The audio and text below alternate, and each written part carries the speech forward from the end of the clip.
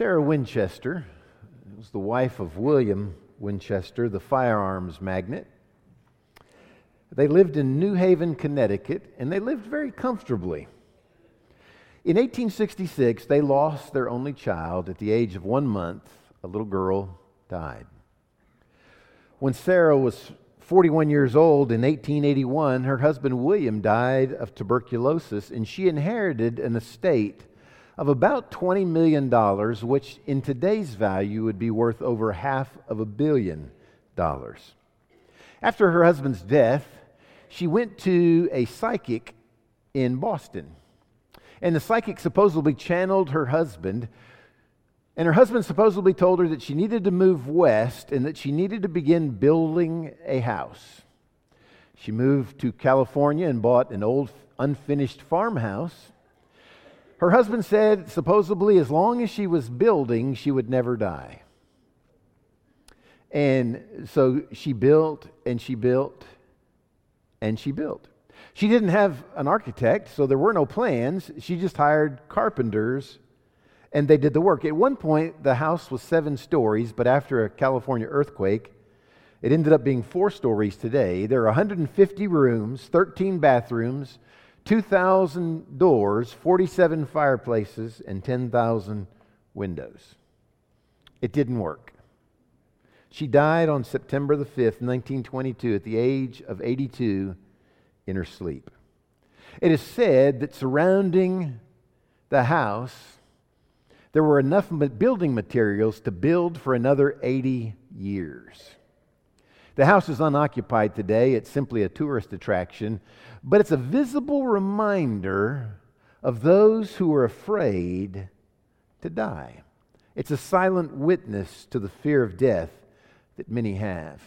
We're in a series, The Elephant in the Room, where we're talking about things. The elephant in the room is an idiom, which means that something that everybody would pretty much acknowledge, but no one really wants to talk about. And today, the elephant in the room is death. I've entitled the message, A Look Behind Life's Last Door. Hebrews 9, 27 and 28. Hebrews 9, 27 and 28. I invite you to stand to honor the reading of God's Word. The writer of Hebrews writes, "And as it is appointed for men to die once, but after this, the judgment. So Christ was offered once to bear the sins of many. To those who eagerly wait for him, he will appear a second time, apart from sin, for salvation." God bless the reading of his Word. Go ahead and be seated. When we need information about life and death and eternity, where should we turn? The Scriptures. Who better to turn to than someone who's already been there, right? Somebody who's already experienced life, death, eternity. And so we turn today to the Word of God. First of all, I want you to see some fallacies about death. There are some false things that people believe about death. And there are 4 common lies. Even though we may not express them this way, we still somewhat believe them. The first one is, I will live forever. Now, we don't say that, right? And we know that death comes. We just don't assume it's coming for us anytime soon. The writer of Hebrews says, it is appointed unto man once to die. You know about the 3 guys who were talking about their own death and what they hoped people would say at their funeral? They were talking to one another, and the first guy said, well, I hope that folks would say he was a good philanthropist, that he gave money to worthy causes, and that he was just a good citizen. They looked at the second guy, and the second guy said, I hope that they would say that I was a good family man, that I took care of my wife, I took care of my kids, and that I was there when my family needed me. And they looked at the third guy, and without hesitation, he said, I hope they say at my funeral, look, he's moving.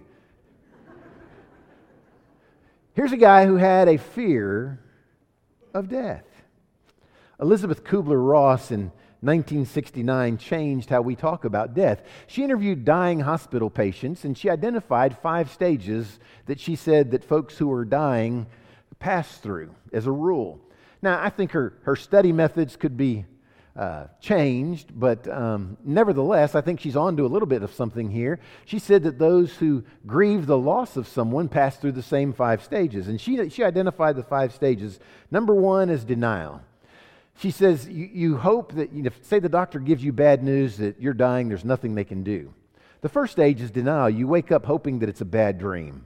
Surely it's a misdiagnosis, or I'm going to wake up and realize this is a dream, that it's not happening to me. And then once you realize it's not a dream, she said the second stage is anger. You get angry. Why me? Why now? Why? And then she said after anger comes bargaining. If you have any belief in God, you go to God and you try to bargain. God, if you will heal me from this, I promise I will live this way and I will do these things. And then when you realize that God is not one that bargains like that, depression sets in. And you mourn some past opportunities and some missed opportunities. And you mourn the fact that there'll be opportunities in the future that you'll not get to be a part of. And then finally, she says, if you live long enough, the 5th stage is acceptance. This is resignation. This is just, it is what it is. And hopefully, you have hope beyond the grave.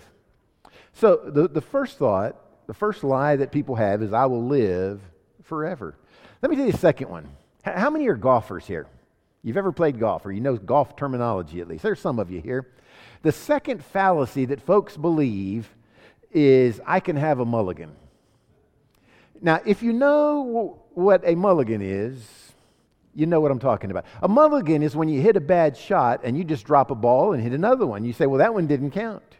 I think one time, no joke, I hit 5 balls into the water before I got one across.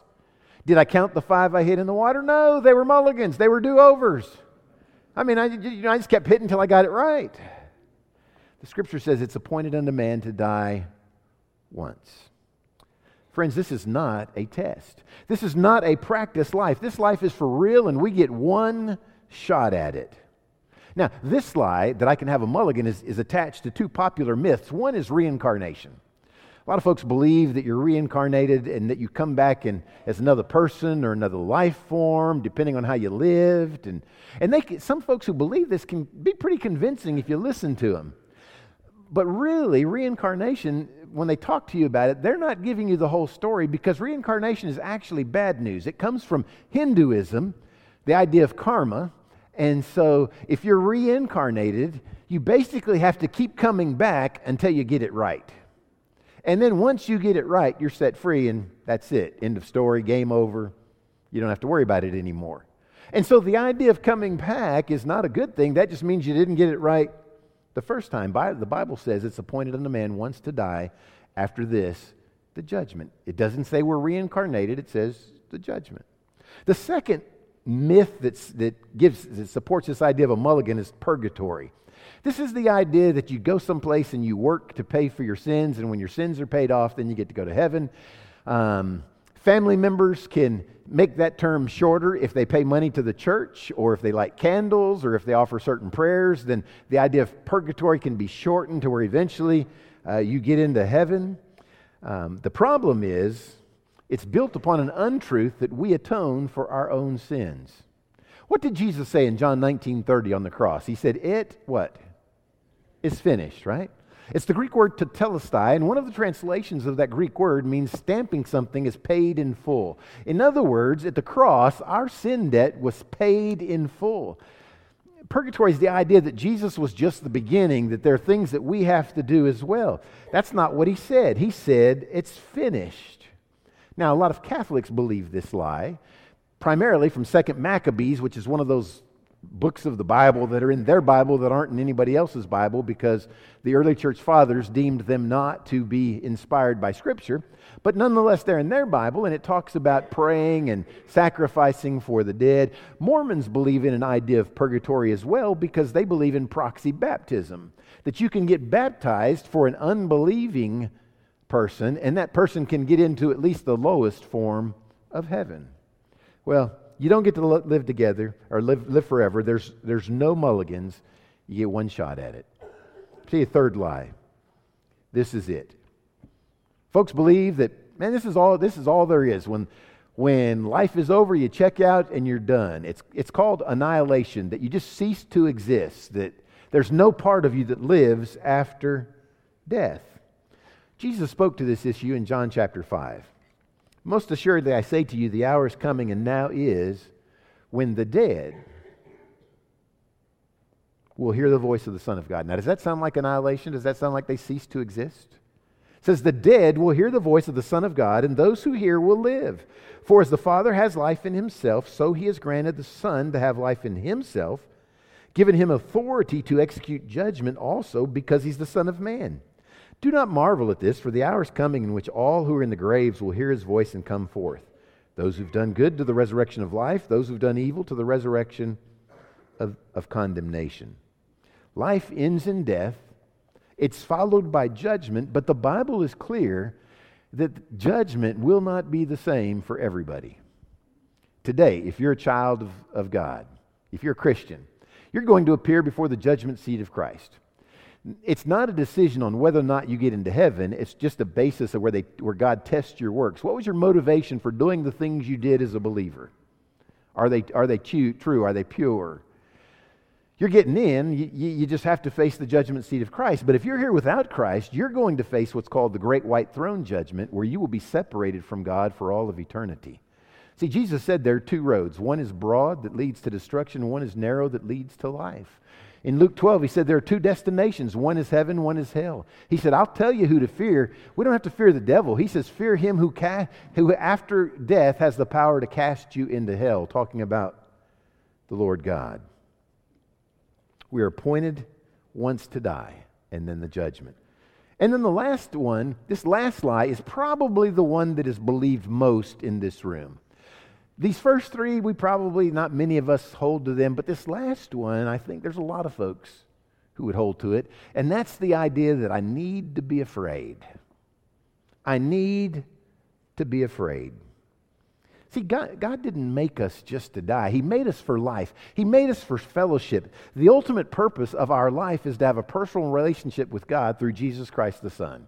I mean, that's why we were created. Now, physical death is a result of the fact we live in a sinful, fallen world. But Jesus came to show us that God loves us. You know, I've told you in the last few weeks, this cross is a picture of God saying, I would rather die than live without you. See, when your hope is in Jesus, your perspective on death is different. You don't see death as the dark and unknown. You see it as the known. You see it as the promise of God. What did Jesus say in John 14? He said, I go to prepare a place for you. And if I go and prepare a place for you, I'll come again and receive you into myself, that where I am, there you may be also. Jesus is preparing a place for those of us who know Him as Lord and Savior. And that knowledge affects the way we live and the way we die. I've done funerals for people that were saved and funerals for folks that were lost, and they are entirely different. Entirely different. Because for the lost person, there is no hope. For the saved person, listen, they mourn at both funerals, but at the saved person's funeral, they mourn, as Paul said, is not like those who have no hope. They mourn with hope because they know they'll see their loved one again. Now, it doesn't mean we look forward to death. It doesn't mean we don't mourn at death. We do. We just don't have to be afraid. So this dovetails nicely into the second point, which are some fears that people have about death. We sang Chain Breaker a minute ago. There are some chains, and one of the chains is fear about death, and the Lord wants to set us free. Fear number one, folks fear dying and going to hell. The devil gets us doubting our salvation, and when he does, we are paralyzed spiritually. We won't witness to anybody else about our salvation because we're not sure we have it. He's got us wondering whether or not what we have is real, and so we're certainly not going to tell anybody else about it because we're thinking, if I don't have what's right, then I'm telling them something that's wrong. John 3:16 is popular for a reason. Some of you, that's the very first verse you learned for a reason. The reason is, it is the entire gospel in a nutshell. The whole gospel is found right there in John 3:16. For God so loved the world. That's the motivation. That's the motivation for everything else you read in the verse. For God so loved you and me that He gave His only begotten Son. Why? That whoever believes in Him should not, what? Perish, but have eternal life. That's the gospel, that God loves us enough that He sent His Son. Why? To give His life so that we who believe in Him might be eternally saved. We don't have to fear dying and going to hell. You know, in Acts chapter 16, Paul and Silas are in jail at a place called Philippi. And if you know anything about it, you know, their chains are loose, the doors are open, but none of the prisoners are leaving at the midnight hour. They're still sitting in there singing hymns. And the jailer comes in, and he knows that Paul and Silas are behind it, and so he asks them in verses 30 and 31, "Sirs, what must I do to be saved?" So they said, "Believe on." Now, I emphasize that word. I'm going to come back to that in just a minute because I think that's a significant word. Believe on the Lord Jesus Christ, and you will be saved. The word believe there is a word that's more than just a mental affirmation. I believe today that 2 + 2 is 4. That is a mental affirmation. I have been taught that, I have been trained that, and so I mentally affirm that. Okay? But the word belief here means to completely trust. To completely trust. See, if it's just belief, if it's just simple mental affirmation, we've got a problem, because James says that even the demons believe in God and tremble. All right? If you know any of the interactions that Jesus had with the demon-possessed men that He encountered in the Gospels, they often confessed who He was. They often called Him Son of the living God. They believed in who He was, but they didn't completely trust Him. See, because if belief is all there is, if it's just a simple belief, then the demons are saved because they believe in God. They tremble. They confess that Jesus was who He said He was, but they didn't completely trust Him with their life. And so that's the difference. Just believing facts about Jesus is not enough. John 1:12, to as many as received Him, to them He gave the right to become the children of God, even to those who believe in His name. Now, John 3:16 says that if you believe, you have everlasting life. You're not going to be punished, but you're not perishing. So if you don't believe, the opposite is true. You are perishing. And the word perish means to be utterly destroyed. If you're here and you don't know Jesus Christ as your Savior, you should be afraid. I mean, you are one heartbeat from being utterly destroyed, according to Scripture. Now, you say, well, I don't want that. Did you know the most reasonable thing for you today is to be saved? God says it's the most reasonable thing for you. Speaking through the prophet Isaiah in Isaiah 1:18, God says, "Come now and let us reason together." It's a picture of God saying, let's just sit down and talk about this. Be reasonable with me, okay? God is saying, listen, this is a no-brainer. This is a no-lose situation. Though your sins be as scarlet, they shall be as white as snow. Though they be red like crimson, they shall be as wool. God says, listen, the most reasonable thing for you to do is to be saved. And when that happens, then you don't have to fear dying and going to hell. Many people today are afraid they've committed the unpardonable sin. No forgiveness. And it's because they don't know what the unpardonable sin is. Some great moral failure. Well, you know, David committed adultery, and I fully expect to see him in heaven. Some believe it's murder. Well, Moses committed murder, and I fully expect to see him in heaven. Maybe you believe it's the homosexual lifestyle. Well, Paul said last week, we looked at it, 1 Corinthians 6. He says, and such were some of you, but you were washed, you were justified, you were sanctified. And so they were saved and came out of that lifestyle. So I fully expect to see those who had practiced at one point in their life homosexuality in heaven. So what is the unpardonable sin? Who is it that convicts us of our sin when we are lost? The Holy Spirit, right? John 16, Jesus said, when He comes, the Holy Spirit will convict the world of sin and righteousness and judgment. So the Holy Spirit convicts you the fact that you're a sinner and that Jesus is the way to be saved. And when you quench the Spirit, when you say, listen, I'm not listening to that junk. I don't believe that. I'm not going to believe in Jesus. That is the unpardonable sin. The only sin that will send you to hell is rejection of Jesus Christ as your Savior. And the only way you know to be saved is through the witness of the Holy Spirit. If you've trusted God, you are eternally saved. Listen, if you're a Christian today, you need to understand it is impossible for you to commit the unpardonable sin. Even if you tried, you couldn't commit it. Don't try, but you can't. All right? Because He's come into our heart. He says, I will never leave you. So don't fall into the trap of thinking you can lose your salvation. You know, we got folks right up the street that if you were to go into their service this morning, they might tell you that you can lose your salvation. Well, what did Jesus say? John 5:24, truly, truly, I say to you, he who hears my word and believes Him who sent me has eternal life and does not come into judgment, but has passed out of death into life. When you see the words truly, truly, or verily, verily, Jesus is saying, hey, pay attention here. This is something important. I say to you, if you hear my word and believe in Him who sent me, has, past tense, eternal life. You already possess it. Has passed out of death into life. Now, if I were to live to be 75 years old, and then I died, people would say, well, he had a 75-year lifespan. How long is eternity? To quote the theologian Buzz Lightyear, to infinity and beyond. I mean, that's how long eternity is. You can't couch it. And so if you could have salvation and at some point lose it and no longer have eternal life, it's not eternal.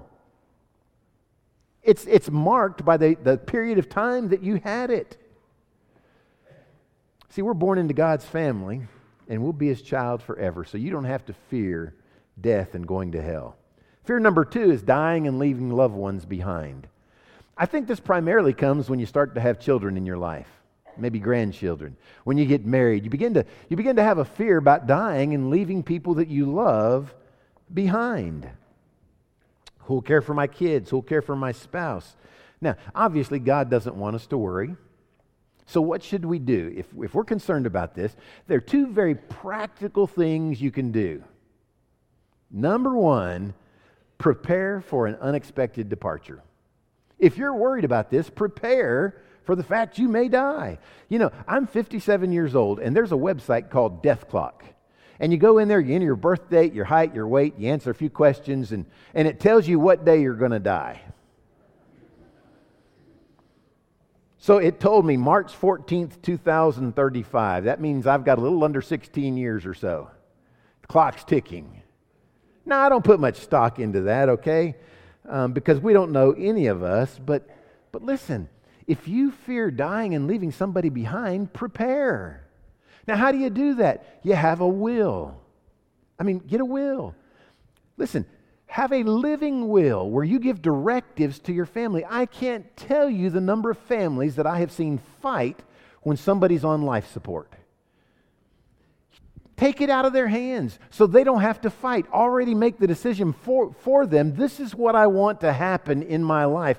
That way they're not fussing. The only person they can be mad at is you there in the hospital bed because you made the decision for them. So have a will, have a living will, have life insurance if you're worried about this. Paul says in 1 Timothy 5:8, if anyone does not provide for his own, especially for those of his own household, he's denied the faith and is worse than an unbeliever. And so prepare for an unexpected departure. But if you're worried about dying and leaving loved ones behind, the second thing you need to do is trust God with those loved ones. I mean, trust Him. Do you realize God loves your family more than you do? I mean, if you were to ask me, I have a wife, I have 3 kids, I have 2 grandkids. Let me show you some pictures. But I really don't have any of that. They're God's. He's just blessed me temporarily to have those in my life. They belong to Him. Because they belong to Him, He loves them more than I do. Listen, if you can't trust your loved ones with God, how can you trust your soul to Him? Fear number 3 is that the loved ones will die. So here you're not worried that you're going to die. You're fearful that somebody you love is going to die, your spouse or your children. And I think this hits you more as you get older. Your child begins to grow up and they start to drive. And you're worried about their driving ability or lack thereof. And then they go off to college and you're wondering, did they make it home to the dorm tonight? Are they safe? Or they move across country to take a job and you're no longer around to protect them, to watch over them. You know, we need the perspective that Job had when it comes to our children. You know the story of Job. Job lost everything in chapter 1, including his 10 children. The storm blew and the walls fell in and killed all of his kids. And was he heartbroken? Yes. Was he grieving? Absolutely. But you get to the end of chapter 1 and he understands that the kids were the Lord's anyway, and that every day he had with them was a gift from God. That's why he says at the end in Job 121, naked I came from my mother's womb, naked I shall return there. The Lord gave, the Lord has taken away. Blessed be the name of the Lord. Job says, man, I'm heartbroken.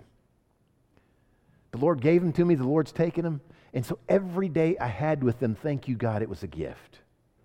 You didn't have to give me one of them. You know, it'd be great if we all lived to be 100 and died in our sleep with our kids 70 years old around our bedside, right? It doesn't always happen that way. In fact, it seldom happens that way. In fact, there are times when it really happens the way that it shouldn't, that children die before their parents. And it shouldn't happen that way, but it does. I think you can get through that, but you never get over that. I remember Edith Willoughby. Edith's in glory today, but her son had died. And I remember sitting in her living room and she said, preacher, you don't know grief until you bury your child. And I think she was right. She never got over it. She got through it, but didn't get over it. It leaves a hole in your heart. So if that happens, just look at the fact that every day you had with that child was a gift from God. The fourth fear is the pain of dying. Woody Allen said it best, I'm not afraid of death, I just don't want to be there when it happens.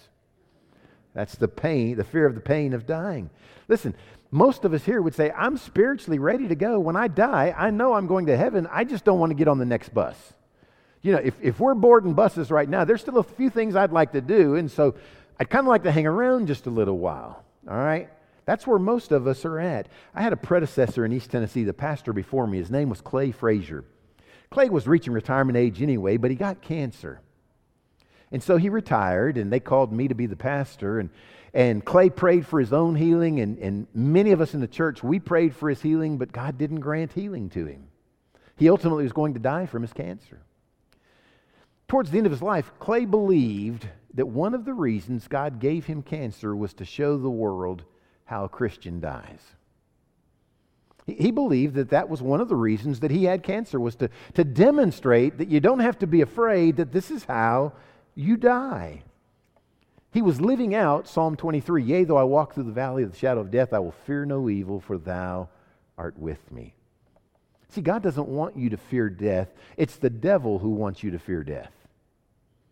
1 Corinthians 15:55. O death, where's your victory? Death, where's your sting? The sting of death is sin. The power of sin is the law. But thanks be to God who gives us the victory through our Lord Jesus Christ. As I was preparing this message today, I prayed a Bible verse for you. For those of you who are here this morning, I'm going to tell you what the verse is.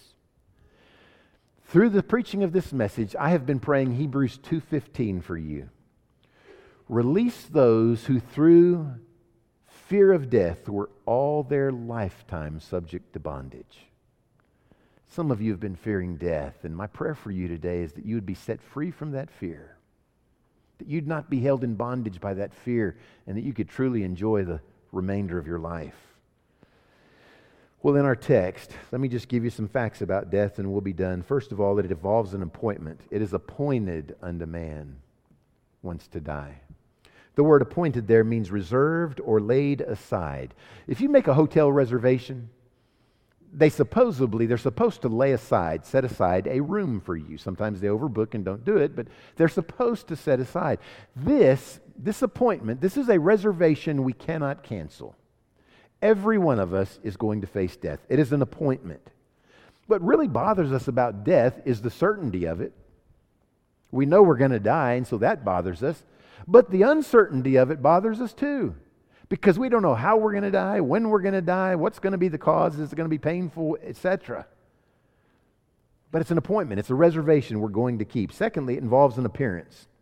It is appointed unto man once to die. After this, the judgment. We're going to appear before the Lord God.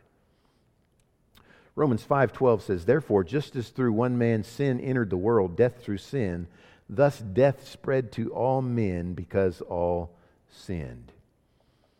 I was reading this week that over the last 30 years, they did a study on deaths in America, and by far, the number one cause of death in America is cardiovascular disease. In fact, it's more than like 2 times the second leading cause, which I think was cancer. And I read that, and I was kind of stunned at that, but then I got to thinking, and I thought, that's not right. That's not true. Friends, the number one cause of death in America is sin. According to Romans 5:12, the reason you and I are going to die is because of sin nature. Now, there may be another means which that death comes about, like cardiovascular disease or cancer, but the reason we're going to die, the number one cause, is sin. We've all sinned. Did y'all ever see The Truman Show, the movie The Truman Show? About a guy named Truman Burbank. And Truman's one of those just, regular guys, got the slide rule in the pocket kind of thing, and he's going through life, just living life, and he begins to notice that things aren't the way that they should be. Something is off. What he doesn't know is that his life is the number one television show on TV. There are over 5,000 cameras that are hidden that are watching him from the time he wakes up and brushes his teeth to when he goes to work, comes home, goes to bed. And so everybody tunes in to see what's happening in Truman Burbank's life. He begins to realize there are this unseen people, unseen audience that are watching his every move. Friend, as human beings, we need to understand there is an unseen audience. It's the Lord God, and He sees everything that goes on in our life. And as believers, we'll give an account for that at the judgment seat of Christ. Finally, death involves an appeal. See, verse 27 tells us our problem. It's appointed for men to die once, but after this, the judgment. So our problem is the fact that we're sinners, and we're going to die, and then we're going to face judgment. So, verse 28. So, in other words, because we have the problem with death and sin and judgment, so Christ was offered once to bear the sins of many. To those who eagerly wait for Him, He will appear a second time apart from sin for salvation. And so His appeal to you today is to put your faith in Him, to trust Him as your Savior, and to be saved. We're all going to in fact, look at chapter 10. If you still have your Bible open, look at verse 26. See, because if you leave here, His appeal to you today is to be saved, but if you leave here rejecting salvation and you never get saved, this is the reality for you. Chapter 10, verse 26. For if we sin willfully after we have received the knowledge of the truth, there no longer remains a sacrifice for sins, but a certain fearful expectation of judgment and fiery indignation which will devour the adversaries.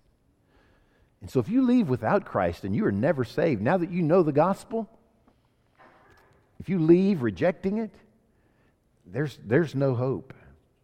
Until we draw our last breath, though, it's not too late to escape the penalty of sin. But if we refuse Jesus, when we stand before Him as judge, there won't be a mistrial. There aren't any loopholes to grab hold of. It'll just be a simple verdict. Guilty. Depart from me, you doer of iniquity. I never knew you. Father, I pray today that we have been faithful with the subject of death and dying, and that we've looked at it from a biblical perspective according to your word. Thank you that we don't have to fear death when we know Jesus Christ is our Savior, that we have the hope of heaven, and that we know where we'll be one day when that day comes. Lord, for those who are here today who maybe don't have that assurance, I pray that today would be the day that they would give their heart and life to you and be saved. Now, Lord, find our obedience to your call pleasing in your sight, we pray in Jesus' name. Amen.